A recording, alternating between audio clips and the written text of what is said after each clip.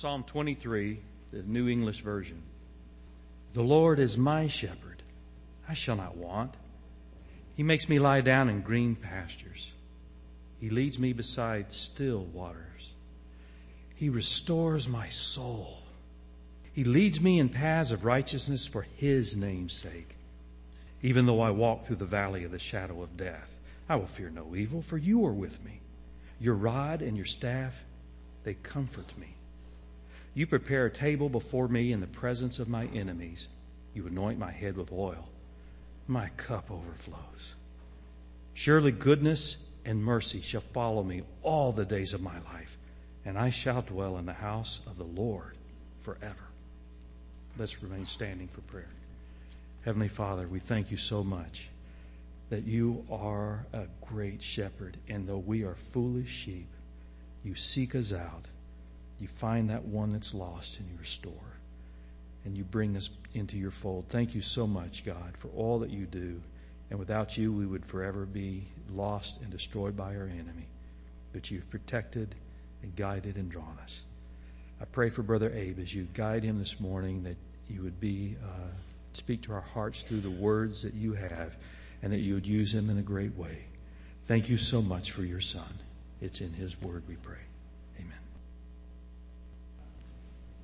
I've heard of a young seminary student who was asked to do his preaching assignment or preaching demonstration by his professor at a local congregation. But this young seminarian, now talking about me, the young seminarian had a major problem. Fear. Paralyzing fear, especially for public speaking. And so, but this was a required assignment, so obviously he had to do it. So he summed up all the courage that he could. Some cheers, like I have some cheering people with me today. And his goal was to get up there, do it quickly, and get out of town. And he managed to get up to the pulpit and made sure he had a tight grip on the podium. Otherwise, he would have had to give his sermon on a horizontal plane. But he summed up enough courage and asked the audience this question. Does anyone in the audience know what I am about to preach? Somewhat perplexed about his question, the audience thought for a moment and said, no, we don't know what you're about to preach. How are they supposed to know? At least here we have some build-up, talk about lighting fire and things of that nature that we heard earlier. But they didn't know. They had no idea. So this seminarian looked at the audience and said, since none of you know what I am about to preach, I don't think it's worth my time to preach. Let's pray. And then he left. His professor obviously was not amused by this. And later in the week, he called this young guy and spoke to him about how disappointed he was in him that he didn't preach. But he also said, I'm a firm believer in a God of second chances, so I'm going to give you a second chance. And the worst fear of this young seminarian came true. He had to do it over again. So he came back the second time, and he asked the audience, do you all know what I'm about to preach? And having had the previous experience, about half of the congregation said, yeah, I think we know what you're going to preach. And the other half said, no, we have no idea what you're going to preach. So this young seminarian said, well, since half of you know what I'm about to preach, why don't you all tell the other half what I'm about to preach, and let's call it a day.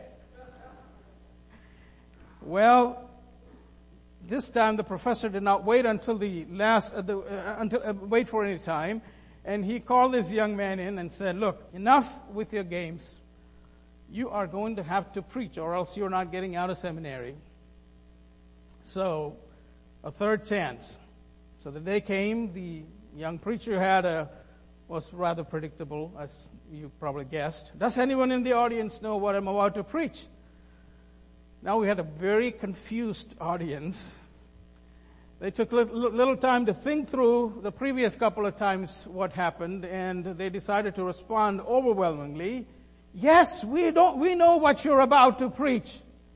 He said, well, that's great. Since all of you know what I'm about to preach, there's no need for me to preach. Let's pray and close. I feel like this young seminarian, but in a good way, because for over 30 years, CBCers has had excellent teaching from Bob and Tom and others, along with others. Therefore, my feeble attempt today is to probably rekindle some ideas that you've already heard, reignite some timeless truths that you may have already heard. And on a personal note, for myself and Bina, as many of you know, I work in higher education. After my seminary days, I'm in higher education now. And in higher education, plagiarism is a major offense. We have students dismissed because of that. But when it comes to the preacher circle, we call plagiarism a different name. We call it creative use of available resources. So I have to confess that I have creatively used bobsbible.org quite a bit in my preparation for this sermon.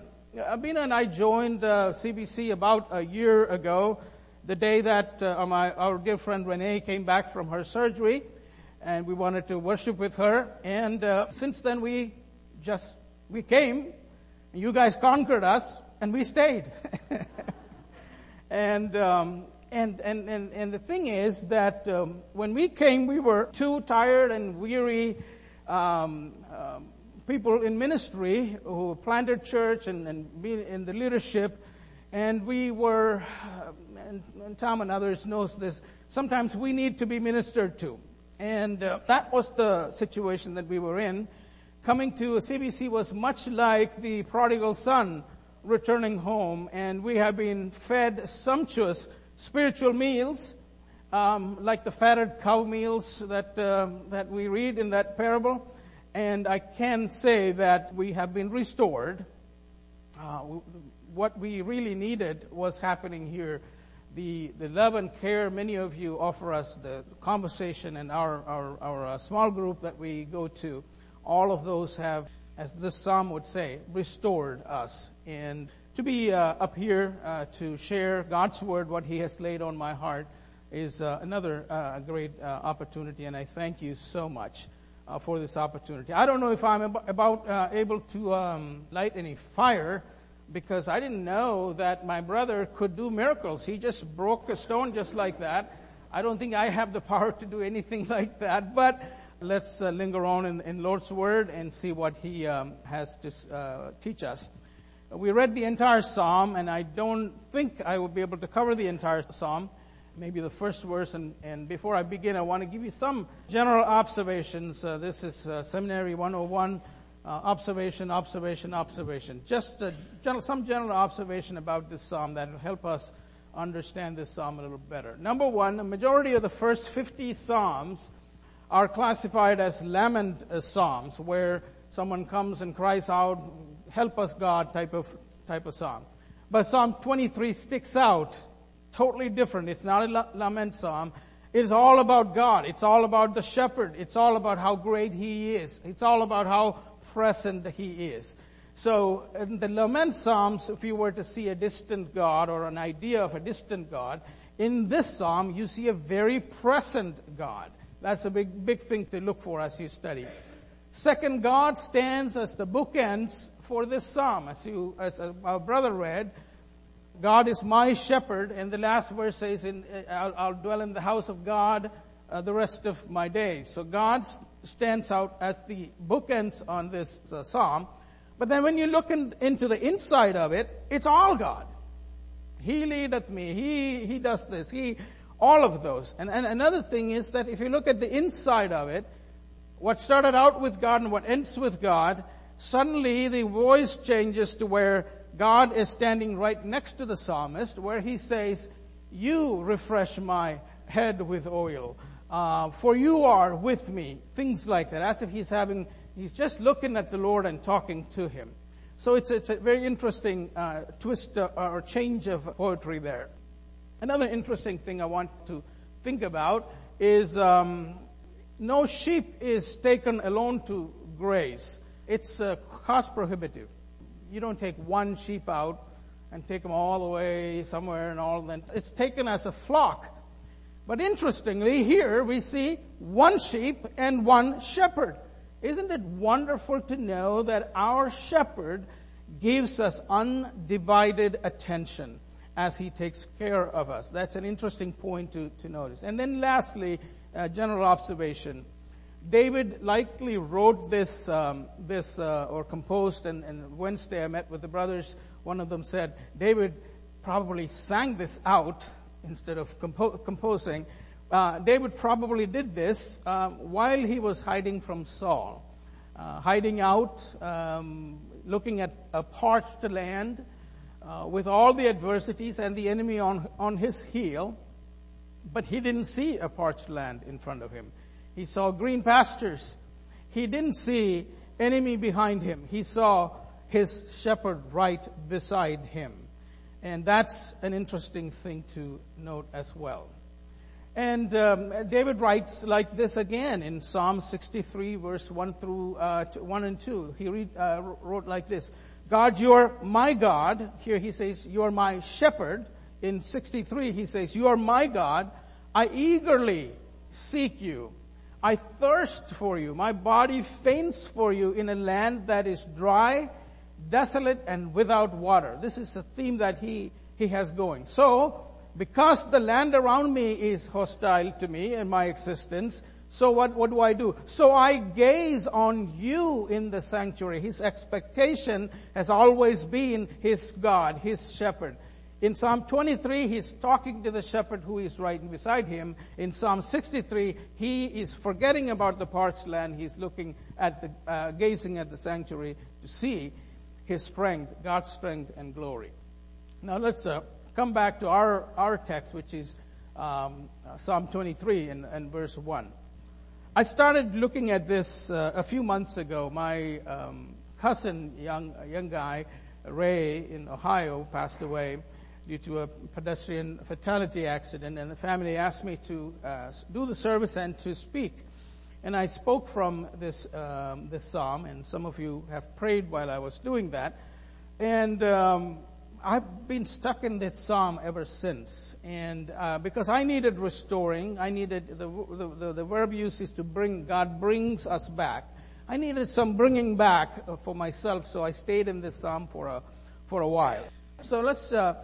What I'm trying to do here is what the Lord has been teaching me in restoring me. I just want to share that with all of you this afternoon. 3 things I want to look at from this verse 1. The Lord is my shepherd, I lack nothing. Number 1, pursue knowing God. We will develop that from the Lord. Then number 2, practice the presence of God. The Lord is that's where we're going to develop that from. And then thirdly, live in intimacy with God. He's my shepherd. Pursue knowing God, practice the presence of God, and live in intimacy with God. Let's look at the first one. It says, the Lord. And the question that I kept asking myself was, what would have been Dave's understanding about God? What went through his mind as he was saying Yahweh? It probably would have gone back to the oral tradition where all the stories from the creation all the way through where he was presented to him. But if he was thinking about the oral tradition, I think there's one story that sticks out the most, and that is Moses at the burning bush, where in Exodus 3, where the Lord says, I am who I am. And let me just read that verse for you. Then Moses asked God, if I go to the Israelites and say to them, the God of your fathers has sent me to you, and they ask me, what is his name? And they ask me, what is his name? What should I tell them? God replied to Moses, I am who I am. It's in capital. I am who I am. This is what you are to say to the Israelites. I am has sent me to you. God also said to Moses, say this to the Israelites, Yahweh, the God of your fathers, the God of Abraham, the God of Isaac, the God of Jacob has sent me to you. This is my name forever. This is how I am to be remembered in every generation. As David penned the words, the Lord, this is probably echoing in his mind. I am who I am, the eternally self-existent one, the uncaused one. He is the one that I am writing about. The second thing that would have come to David's mind about God, that he's a God who elects someone for himself in a way that is contrary to what the standards of prevailing culture is. Well, he can go look back to his own life. How was he elected? Samuel passed all 7 of his brothers and asked Jesse, do you have anyone else left? And it's interesting to see what Jesse talked about his youngest son. Yeah, we have the youngest one. We send him out to tend the sheep. Culturally, tending sheep was the lowest kind of occupation one can take. So he decided that the not so handsome one, the not so brawny one, the not so tall and well fit for being a king one, the little guy, we send him off with a bunch of sheep.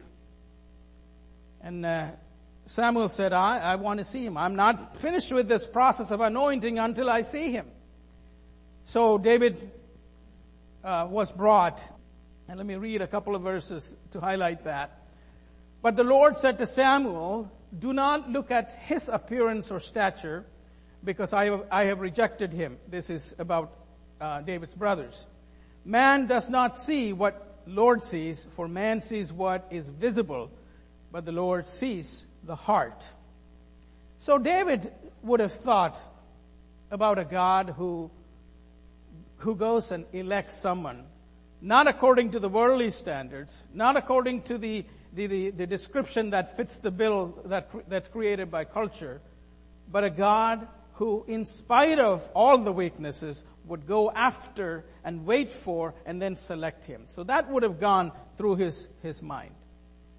What about, look at the other later generations of Israelites. Again, keep your thoughts in the Lord. The idea, what 2 words the Lord brings to mind. Understanding of Israel's exile. Some of you may know this already. When Israel was taken to Babylon, 580 some BC, some remained in the Promised Land.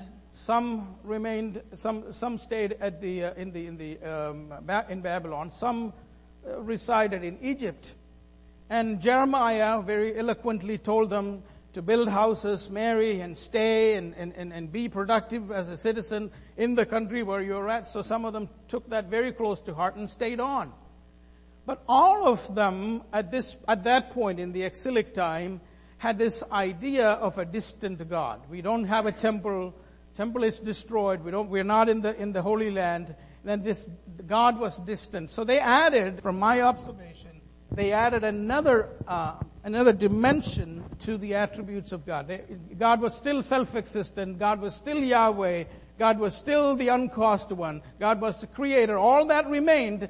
But then we see, like in Isaiah 6, holy, holy, holy. The idea of a holy God who is somewhat different other than them, who is a distant God, came about as well. So you see that in some Psalms as well. Psalm 137, it writes like this: by the rivers of Babylon, we sit down and weep when we remembered Zion. They hung their violins and harp, and they were just facing Jerusalem, and because that's where the temple was, that's where the presence of God was. So this idea of a distant God was prevailing as well, but yet added to distant God in the sense that He's so holy. If you read Isaiah 6, you get that idea. He's a holy God. And then if you bring to the idea that in Jewish culture, I had a president who was my previous president at the college was a secular Jew. When he used to write emails and stuff to us, he would if it involved God, he would put a capital G and 2 hyphens and a capital D.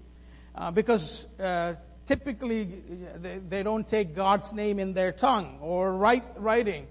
So they changed the Yahweh idea to Adonai. Anywhere where there is Yahweh, they would call God Adonai.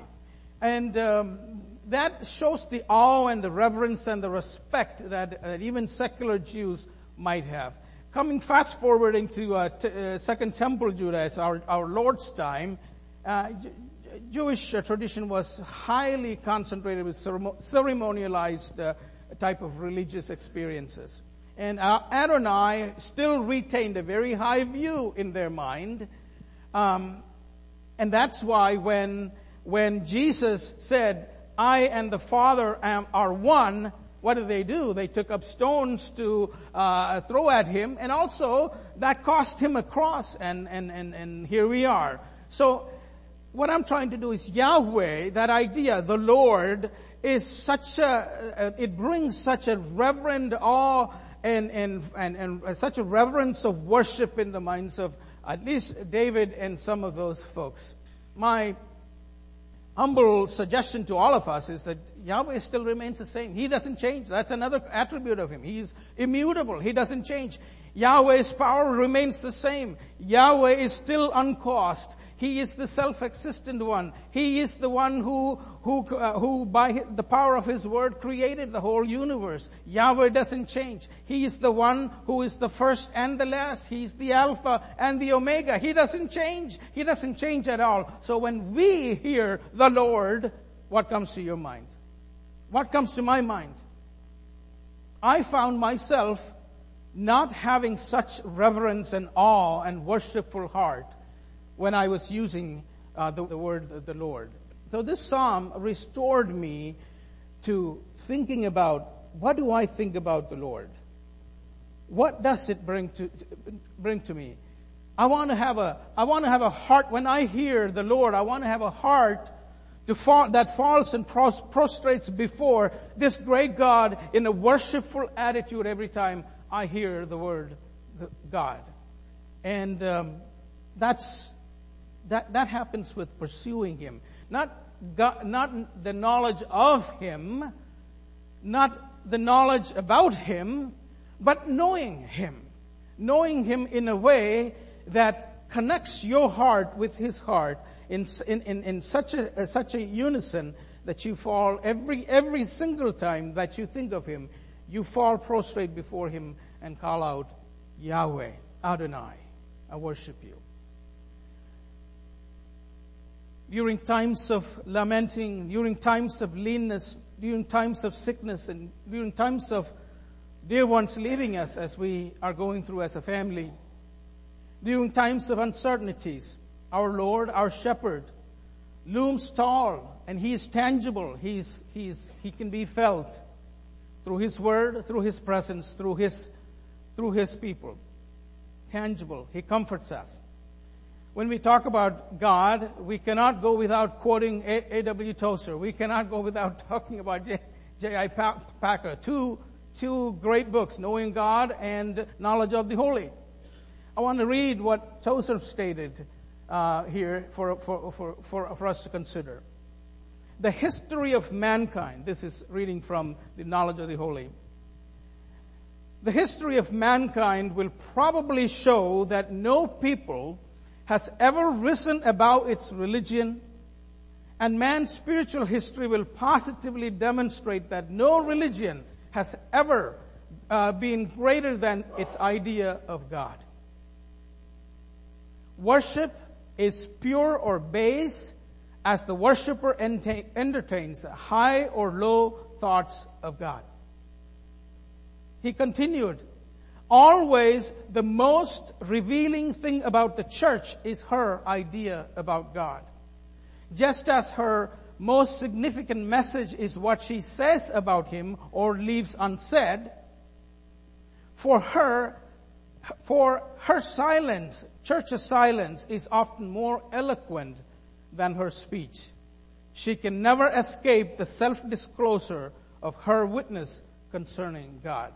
I am so proud to be in this church where Sunday after Sunday and during the weekdays we have the right view of God. And again, in the restoration that happened to us, that seconds it.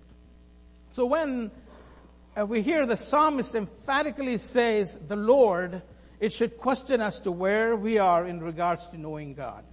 Note that I said, again, not knowledge of God or about God, but knowing God. Knowing God should be a passionate pursuit for each of us, because the deeper we know Him, the loftier our worship and adoration of Him becomes. A famous quote from Packer sums this idea well.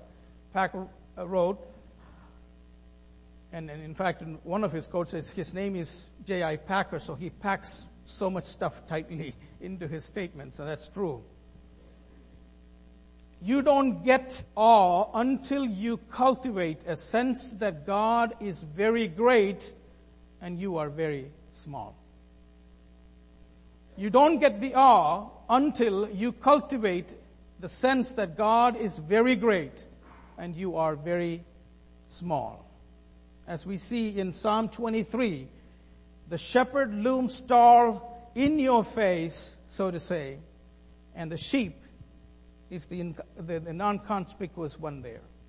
It is this kind of knowing God that led visually impaired Fanny Crosby to sing, detailing vividly a scene that many people who have eyesight probably can't even write. Fanny Crosby wrote this: "A wonderful Savior is Jesus my Lord, a wonderful Savior to me. He hideth my soul in the cleft of the rock, where rivers of pleasures I see. He hideth my soul in the cleft of the rock, that shadows a dry, thirsty land. He hideth my life in the depths of His love, and covers me there with His hand, and covers me there with His hand." What thoughts or idea come to your mind when you hear the Lord? The right knowledge of God is essential for each of us. So pursue knowing God. I know my time is flying. So let's go to the next one. The second aspect of God that the psalmist brings to us is this: that He is eternally present. The Lord is. Is, as an understood verb in there, is attached to the subject of the Lord. The Lord, as we read, I am who I am, eternally present, eternally self-existent, uncaused, the first cause. All of that is loaded into that word. The Lord is. The Lord is always present. Only for us humans, who we are time-bound, exists the idea of God in three different senses: God was, and God is, and God will be. But in God, and for God, from His vantage point, there is no such thing as was and will be. It is always present. He is eternally present. I am who I am. We see an active and present God throughout biblical history. Abraham experienced God's presence through his conversations and communion with Him. But most importantly, when he took up the knife to kill his son, he experienced God right there with him. Jacob experienced God as he was fleeing from his brother on a desert road on the way to Haran, and he used a stone to sleep, and to the point where he experienced God in such a way that he had to name the place Bethel, house of God. Beginning with the burning bush and the wilderness journey, you know Moses experienced God in a very special way. The Israelites had the visible pillar of God, the pillar of fire and the pillar of cloud, showing the presence of God.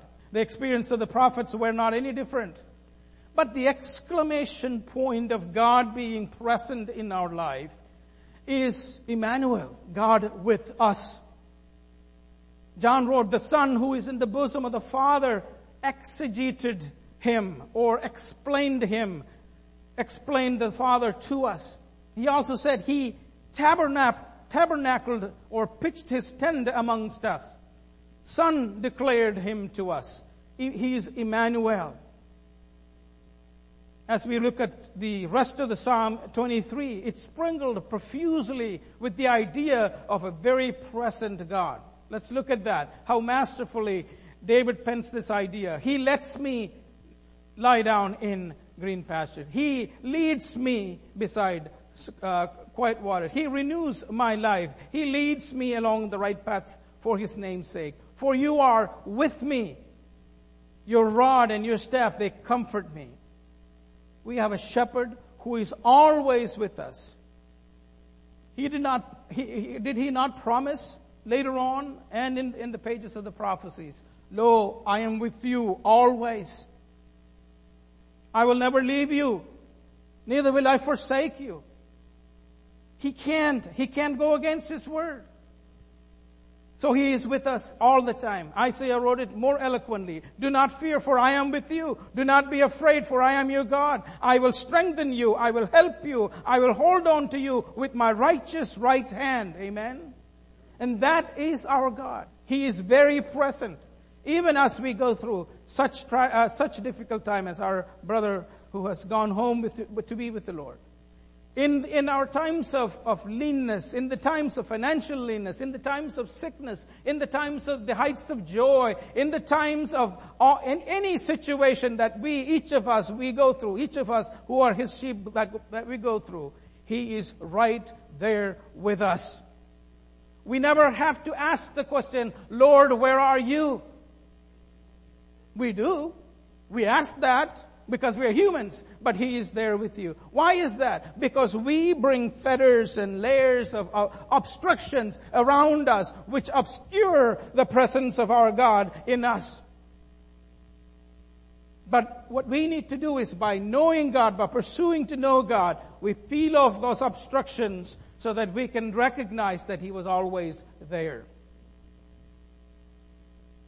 David once again portrays the Lord's presence eloquently by asking rhetorically this question: "Where can I escape from your spirit? Where can I flee from your presence? If I go to heaven, you are there. If I make my bed in Sheol, you are there. If I live in the eastern horizon or settle in the western limits, even there your hand will lead me. Your right hand will hold me up." That's our God. He cannot be, by His nature, be away from us. He paid a precious, valuable price to reconcile us back to Himself, His own Son's life. A person's value is determined by what is paid to ransom them back. We are special people because the God of heavens, the Creator Himself, decided to ransom up us, and He is always with us. Do you know and experience God's presence this way?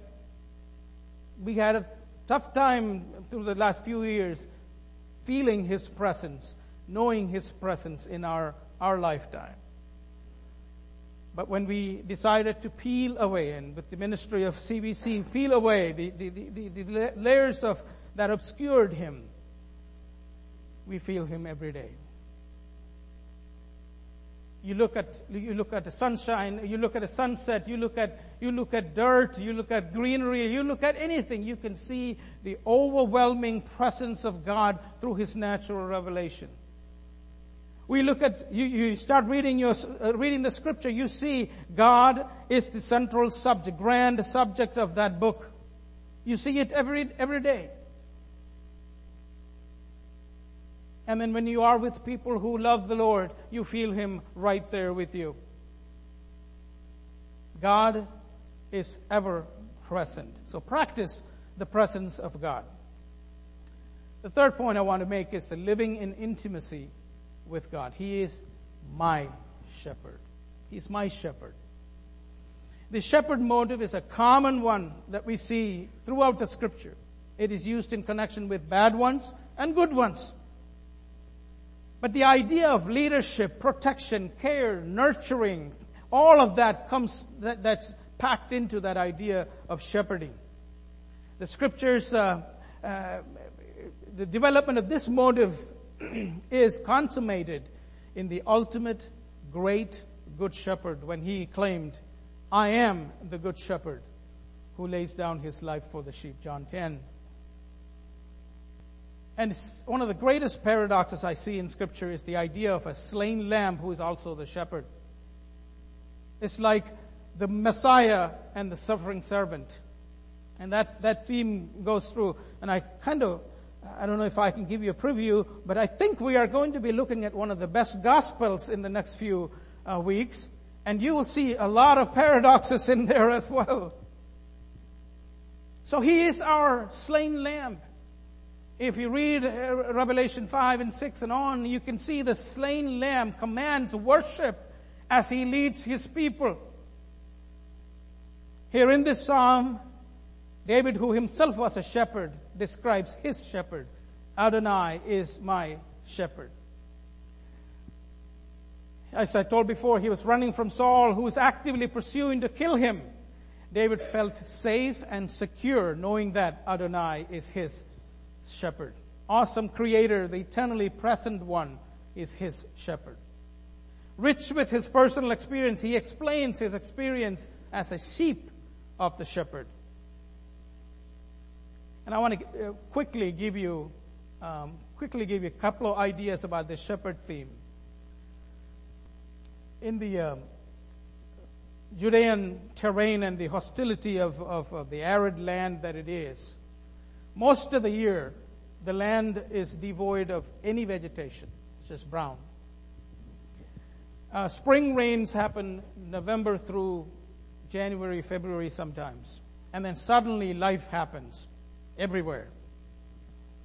And one of the prophets said, it's just like the little Eve lambs jumping up and down. Ken Bailey, who lived there as a missionary for many years, wrote a book on this, and he said it takes some time for the parched earth to produce green pastures, not just the first rain. Usually green pastures only last 3 months of the year. So 9 months you have brown, arid terrain.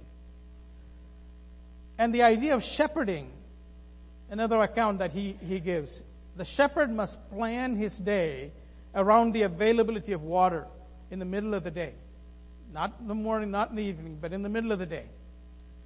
In the winter, the lower, warmer pastures will be grazed, while the higher and cooler slopes will be reserved for the heat of the summer. Traditional grazing rights, relationship between the tribes and what weight your tribe holds in the society, all of those plays into which shepherd gets the best green pasture. So in stating, God is my shepherd and he leads me to the green pastures, put all those things together that I was just saying. A good shepherd waits for that moment and takes his sheep. Again, this is not a flock now.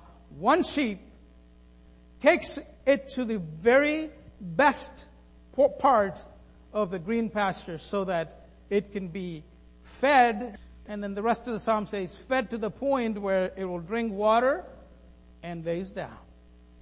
Rest. That's what our shepherd does.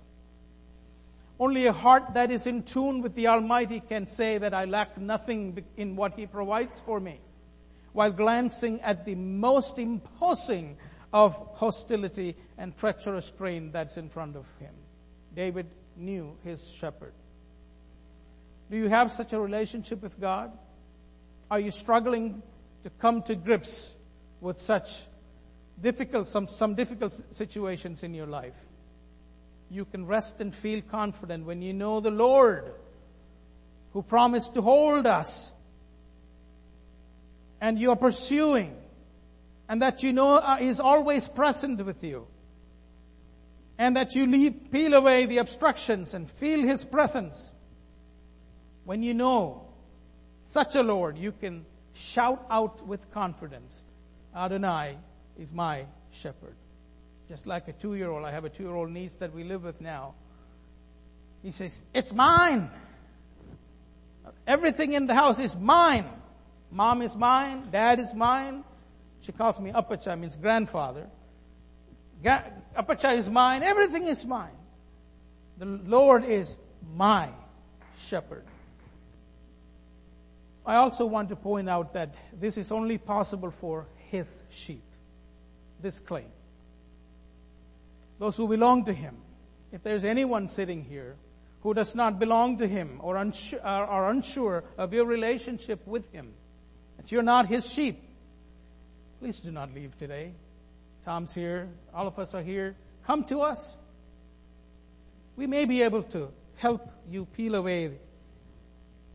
There's a song that I like to hear, I used to hear. He washed my eyes with tears that I may see.